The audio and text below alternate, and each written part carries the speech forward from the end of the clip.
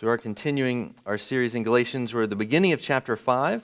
We'll be reading the first 6 verses this morning. So let us give our attention to God's perfect word.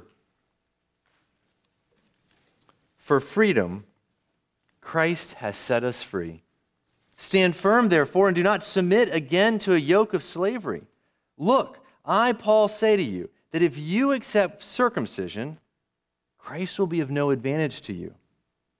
I testify again to every man who accepts circumcision that he is obligated to keep the whole law. You are severed from Christ. You would be justified by the law. You have fallen away from grace. For through the Spirit, by faith, we ourselves eagerly wait for the hope of righteousness. For in Christ Jesus, neither circumcision nor uncircumcision counts for anything, but only faith working through love. This is the word of the Lord. Thanks be to God. Let's pray. Father, thank you for your word. And Lord, I do pray again for myself and for them that, Lord, your Spirit would move in all of us for our good and your glory. We pray in the name of Christ. Amen. Amen. I'm sure many of you have been to weddings in your life and seen other people getting married. And I think that basically they're all somewhat similar. Really, regardless of the character of the people, they all look nice, they're all smiling, everything's great. But we know that's not the people aren't the same. I'm aware of this many times that where sometimes a woman will be marrying a wicked man. He looks nice, he's smiling, and then a woman can be marrying a very godly man. And there's not a lot of difference on the wedding day, but you fast forward, and they look vastly different. Are you aware of this? Have you known people like this? I've known a number of people like this, sadly. And that what started as something great a few years in, you have one who is withering several years later. The other is blossoming. Right? One is withering under the dominion of an evil husband. The other is blossoming. So I don't know if you can picture people like that. But you think about the bride, if only she could have known, or if only she could have known in the beginning what she was getting herself into. This is what Paul is doing in this passage. Right? Paul is trying to fast forward. He's saying, do not betroth yourself to the law. He's trying to help them look down the road and see what that means, the implications of that. Look at page 7. You'll see the outline. It says, what difference does the object of your faith make? Now, kids, do you know what the object of your faith is? You might not. Let me help you, okay? The object of your faith means the thing you're trusting in, the object that you're putting your faith or trust into. Let me tell you a story to illustrate this. When I was in high school, I went with my mom and my brother to a food court at the mall. Okay, so there we are sitting in the middle of the food court, eating our lunch, minding our own business, and all of a sudden, the chair I'm sitting in, the back leg breaks off. And I go plummeting to the floor. The entire place, you know what happens. They all stare at me. I was so embarrassed. So the object of my faith, that chair, was not very strong. My mom had a good chair. My brother had a good chair. But the object of my faith was very weak. Do you following? Many people will say it doesn't matter what religion you believe in. They're all the same, just as long as you have faith. But as you saw from my chair, it does matter. The object of your faith makes all the difference in the world. Okay, so look there, we're answering that. What difference does the object of your faith make? 3 answers from the passage. Faith in Christ, what does that result in? It sets you free from sin and death and the devil. Secondly, faith in works, in contrast, enslaves you to the law and cuts off grace. And then third, faith in Christ results in hope and love. So we're like a fork in the road. So we're going to look at the bad option, and then we're going to look at twice the good option, verse 1 and then the end of the passage. So points 1 and 3. So that's kind of how we've laid this out. As the passage did, we're just going to follow the passage as we always do. All right, look at verse 1 again. So this first point, faith in Christ sets you free from 3 things at least: sin, death, and the devil. Verse 1, for freedom, Christ has set us free. Stand firm, therefore, and do not submit again to a yoke of slavery. When you hear the word freedom, what do you think? Freedom of speech, freedom of religion, freedom from oppressive social structures, right? We're actually remembering this weekend, I meant to say at the beginning of the service, our veterans, we're very thankful for all of you and the freedom that we enjoy because people sacrificed. Americans, freedom is one of the things we hold most dear, isn't that true? But what in the world are we talking about? Apart from just the big freedom that we're not oppressed by some other government, what does that personally look like for you? What freedom are you holding on to? I think for many people, it just means leave me alone and let me do what I want. That's their actual definition of freedom. Is that what Paul is talking about? For freedom, Christ has set us free. And so this morning, as we begin and look at this first verse, I want to ask you, do you enjoy the freedom God has won for you? Would you characterize your life as a life of freedom? I hope by the end, you will do so more, that I will have convinced you from Scripture that there's things you are free from. There's three particular I want to focus on: sin, death, and the devil. How does faith in Christ set you free from sin? If you were to read Romans 6, it says we're all slaves of sin. Well, we were before Christ. So we used to be a slave to sin. We could not resist sin. Okay, so some of you in your mind might be connecting and saying, actually, I know some non-Christians who actually have made great changes in their lives. They were overweight, they drank too much, they smoked too much, whatever, right? And they changed. They stopped smoking, they stopped drinking. They weren't Christians.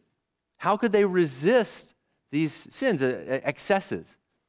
Well, what they do is they actually pin one sin against another sin. They use their pride to oppose their drinking habit, right? And they're tired of the shame they feel. And so, does that make sense? You can actually use one sin and target against another, but you actually are no more holier. It's all just external stuff. This freedom is talking about something much deeper. Christ actually breaks us free from a bondage of sin. Also shame and guilt, but let's first talk about the bondage. That you don't have to, if you're a Christian, you don't have to sin anymore.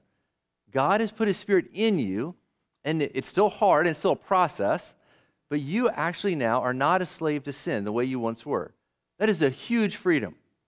If you became a Christian as an adult, you remember well what it was to live a life in bondage, to do even the things you didn't want to do. Okay, so that's the first. The second half is the shame that comes with it. If you're a Christian, you can say with Romans 8:1, there is now therefore no condemnation for those who are in Christ Jesus. So not only are you set free to have to sin, you're also set free from the shame that comes with the sin. Why is that? Because Jesus paid for it, right? So though you don't have to keep sinning, you're now set free that the shame of it is also not oppressive to you. Okay, so that's the sin. What about death? Did you know that death is not normal? Death is not normal. God did not create humans to die. We're so used to death, we don't even think about that, do we? Humans were not created to die. Sin entered the world death entered the world because of sin. Right? When Adam and Eve sinned, death entered. There was no death before that. Hebrews 9:27 says not only physical death, but also permanent death or eternal death, right? Going to hell. Hebrews 9:27 says it's appointed for man to die once, and after that comes judgment. So after physical death, God gives people what they want. People that wanted a life free from God, He gives it to them. They just didn't realize the only place you can be free from God is hell, in the lake of fire. He gives them what they want. But if you're a Christian, you don't have to fear that. Why is that? Again, because Jesus took death for you. Right? So in union with Christ, we've talked about this a lot in this series. Union with Christ, you're connected with Jesus. So when He died and He rose again, you too, when you die, will not be the end, but the beginning. You will rise again to an eternity with Him.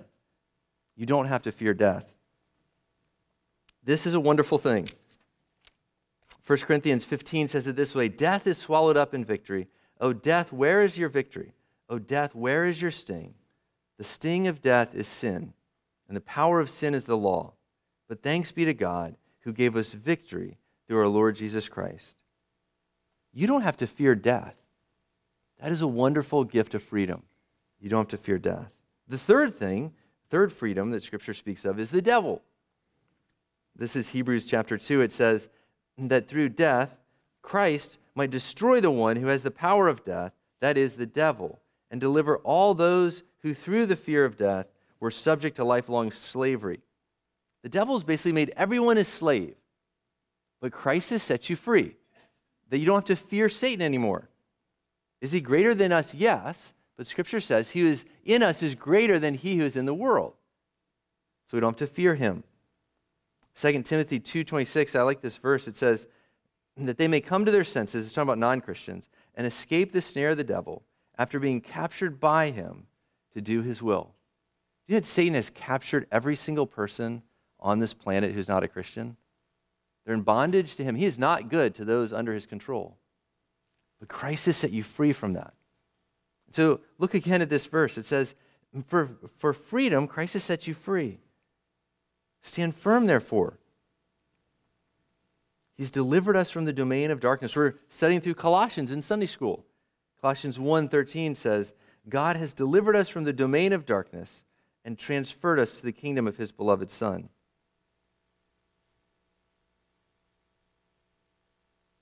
If you are a Christian, you are really free from sin, both the bondage to it and the shame from it, and death, the fear of it, and Satan. He is no longer our captain, our master. That's really good news. And so what he's doing is he's reminding them of, hey, this is all that you have in Christ. Right? To be married to Christ, this is what it looks like. You have all these freedoms. But look, verse 1 says something else. And do not submit again to the yoke of slavery. So what's that? That brings us to our second point. What is this yoke of slavery? So that's option one. One leads to a lot of freedom. If you're married to Christ, faith and works, if that's the object of your faith, it enslaves you to the law and cuts off grace. Look at verse 2. Paul's very emphatic. He says, look, I, Paul, say to you that if you accept circumcision, Christ will be of no advantage to you.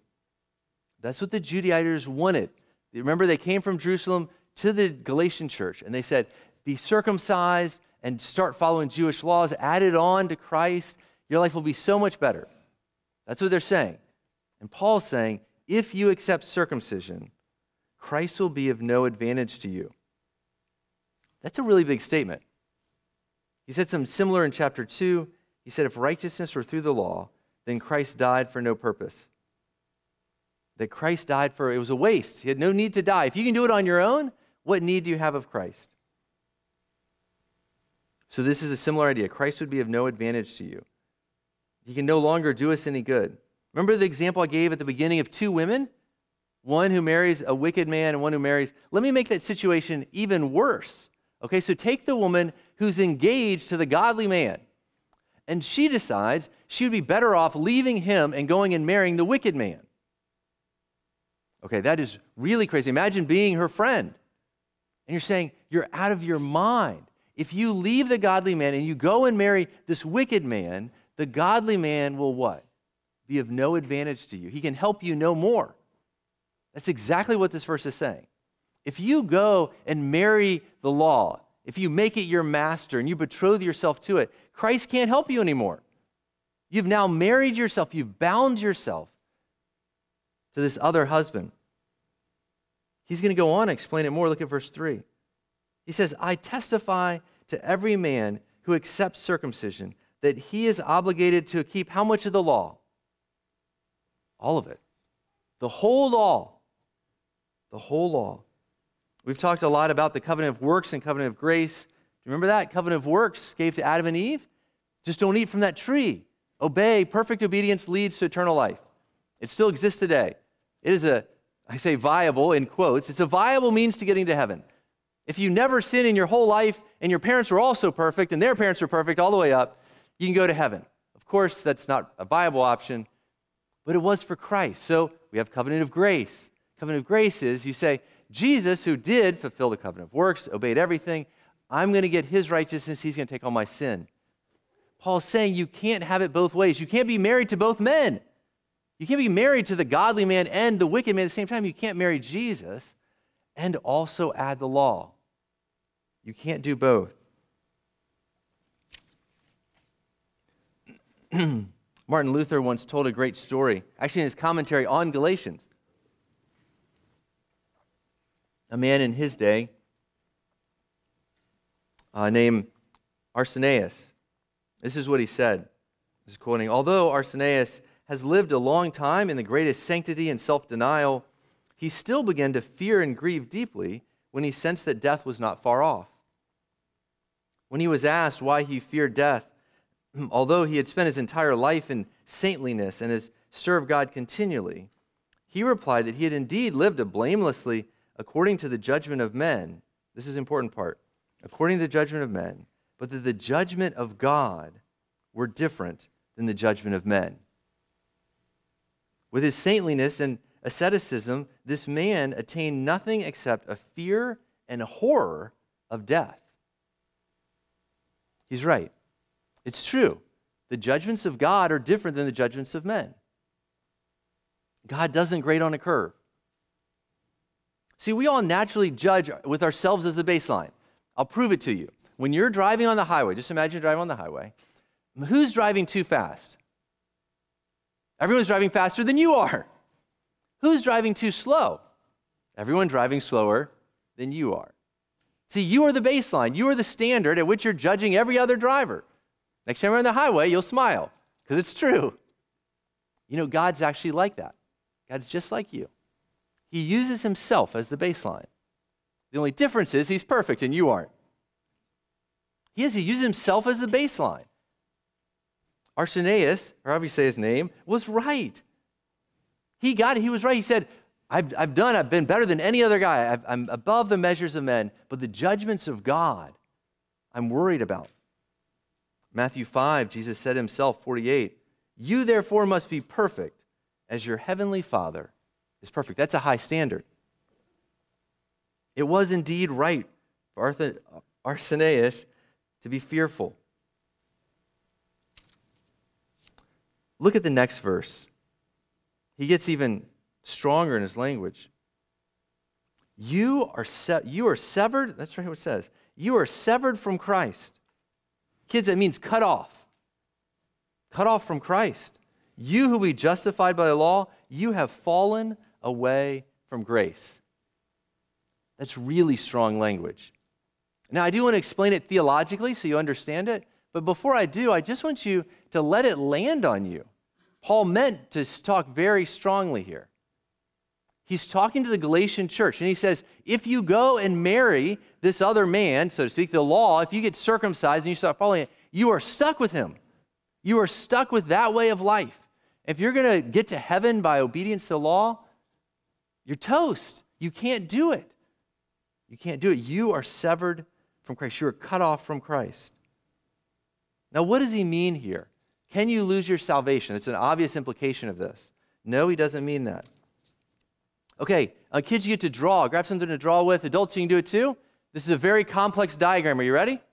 All right, first, draw a big circle. All right, you draw in your circle. All right, that circle represents the visible church. I see you with my eyes. You're very visible. You are part of the visible church. Every church in all the world is the visible church. You put them all together. So inside that circle is everyone who's a member of any church in the whole world, okay? All right, so my question for you is, everyone inside that circle, all the members of all the churches of the world, are they all going to heaven? Nod your head yes or no. I see some no's, a good number of them. But they're members of the visible church of Jesus Christ. They've professed faith in Christ. They have said a prayer, they've signed a card, they've walked an aisle, they've made some vows, and you're saying they aren't going to heaven. That's a big statement you're making. This is why. There's the second part of the diagram. Are you ready, kids? Okay, so inside your big circle, draw another one that's a dotted line. Smaller circle inside the big circle, dotted line. That is the invisible church, hence the dotted line. The invisible church are the actual people that Jesus has died for, the actual people that have had real, genuine faith, have put their faith in Christ. The Holy Spirit has come and lived in them. All their sins are forgiven on the cross. So I ask the same question again. Are all those people going to heaven? Everyone inside your dotted line, every single person, are they going to heaven? Some are thinking and some are nodding yes. The right answer is yes. Because once your sins are paid for, they're paid for. There's nothing left for you to pay. How could you not go to heaven? Jesus paid for you. You've been union to Christ. You've been married to Christ. He even promises in John 6:39, he promises that he will lose nobody that the Father gave to him. He will raise them all up at the last day. Man, if Jesus is holding on to you, he is not going to let go. But you remember, we have the visible church, and there's a difference. So what you have here is that space, the space between your two lines, is what Paul is talking about. You are severed from Christ. They thought they had Christ, but they didn't really. They thought they had grace. It was all around them, but they didn't. Children, every child that's in this church, please, can I have your attention for one moment? You are growing up in the church. Please be careful. This does not mean you get to go to heaven just because you're growing up in the church. You could end up being between those two spaces, and none of us want you to be there. You cannot go to heaven by being a good little boy or a good little girl. You have to place your faith in Christ. You have to ask Jesus to pay for your sins. It's the only way to get to heaven. That's what makes that inner circle, the dotted line. So and this is true for adults. This is what's happening in Galatia. They were tempted to be deceived. Yeah, you got Jesus, that's great, but you need to be a good little boy, a good little girl in Galatia. You need to follow a bunch of rules. This is what is part of being a good Christian. They claim, the Judaizers did. But it's not so. This is a great danger. C.S. Lewis, in his great book, Mere Christianity, almost at the end of it, second to last chapter, is titled, Nice People or New Men? Nice People or New Men? He says, God became man to turn creatures into sons, not simply to produce better men of the old kind, but produce a new kind of man. It is not like teaching a horse to jump better and better, but like turning a horse into a winged creature. Kids, you could draw that. Can you draw a horse and a winged creature? This is what he's saying. He's saying to be a Christian is not just being a better horse, to run faster and obey more rules and be good. It's like transforming it into a winged creature, something of a completely different nature. That is what it is to be a Christian. Tim Keller said it well. He said, gospel transformation is different than moral reformation. Gospel transformation is different than moral reformation. A seminary professor once said,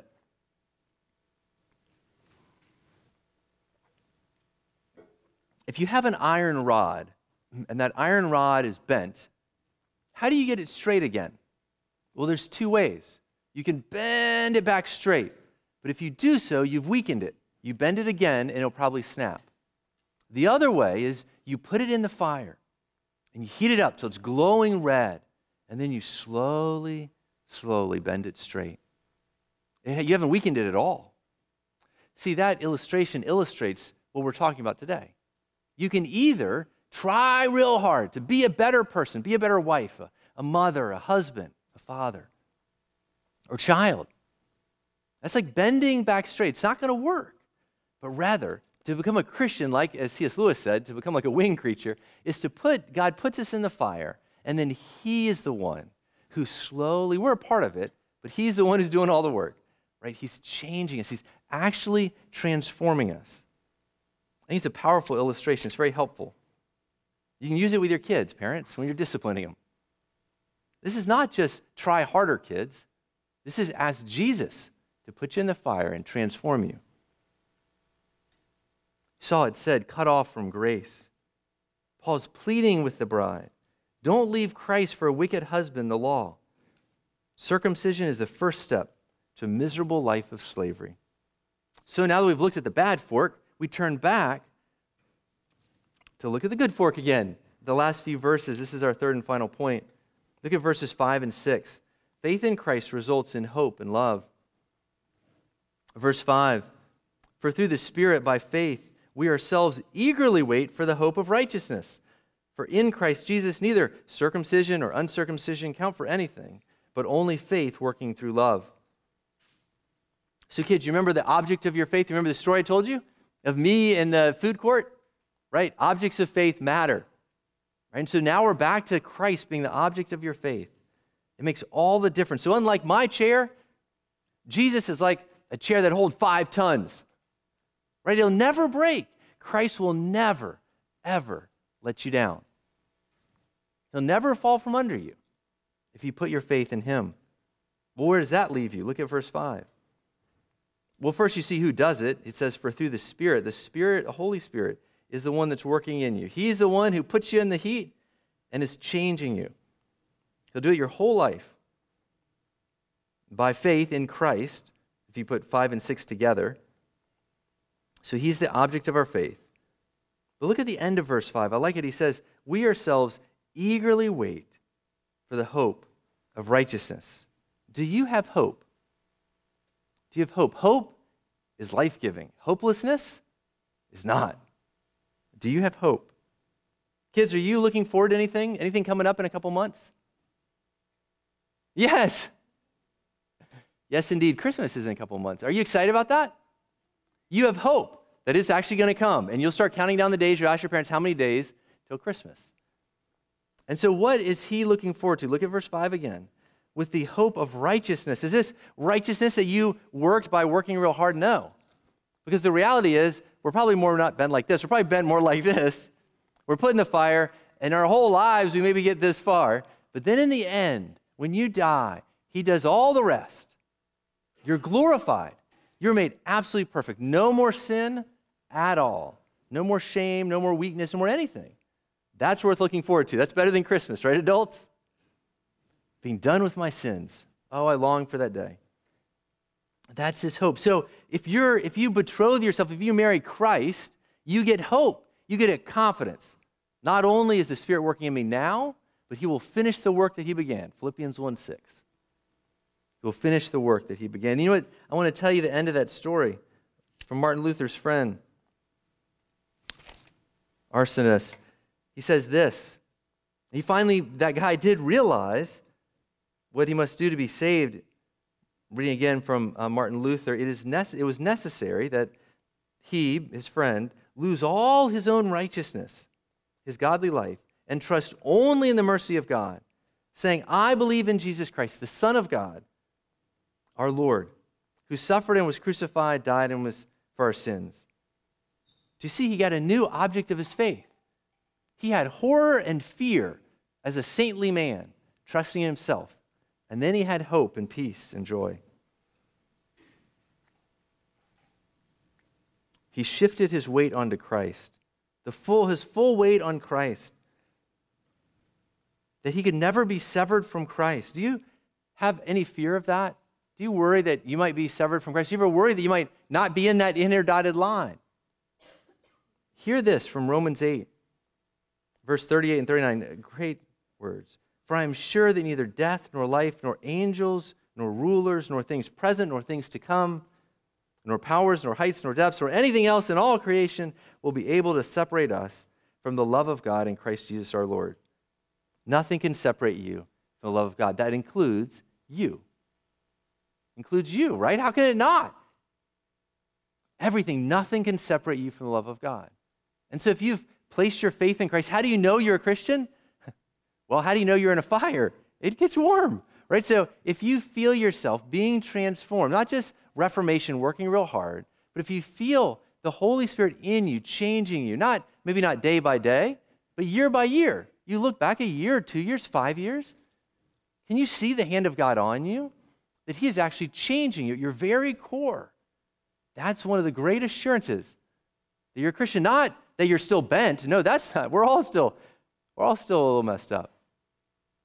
But that God is actually in the process of changing us. It is a great assurance. And you can know, I cannot be torn away from Christ because he is holding on to me.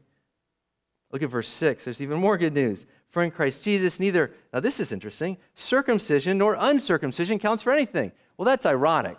The guy just spent 4 chapters talking about circumcision. And now he's going to say, it doesn't matter. What? Here's what he means. Look at the beginning of the verse. He says, in Christ Jesus.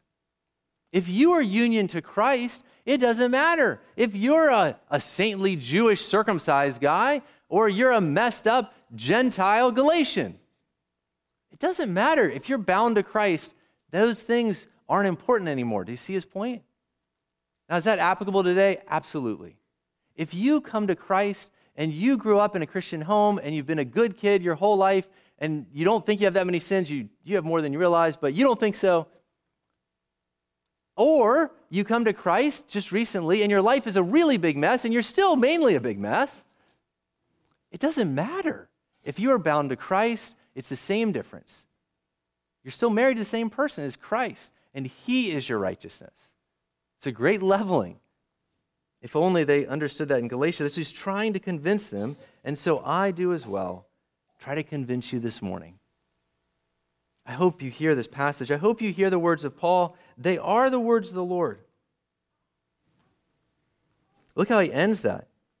He says, but only, so those things don't count for anything, but only faith working through love. You see, one of the trademarks of Christians is love. It's love. And it works really two directions. Not that your love saves you, but true faith, you're saved by true faith alone, but true faith never remains alone. You now have a new love for God.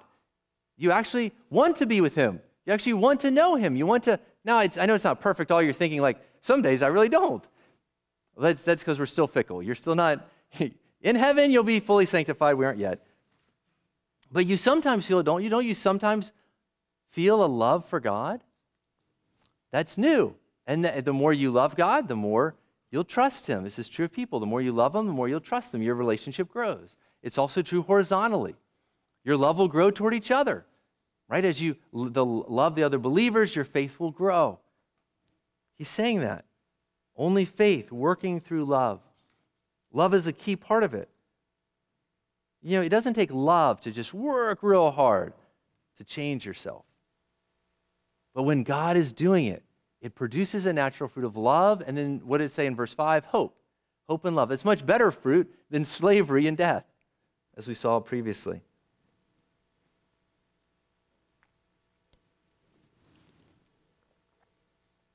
All right, time to land the plane.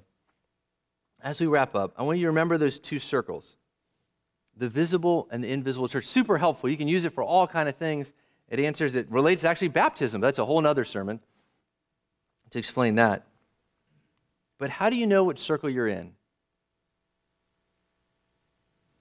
Where is the weight?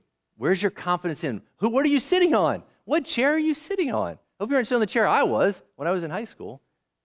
Right? One that will fail. If your confidence is in yourself, you will eventually fail yourself. Paul was trying to help them look down the road. So I this morning try to help you look down the road.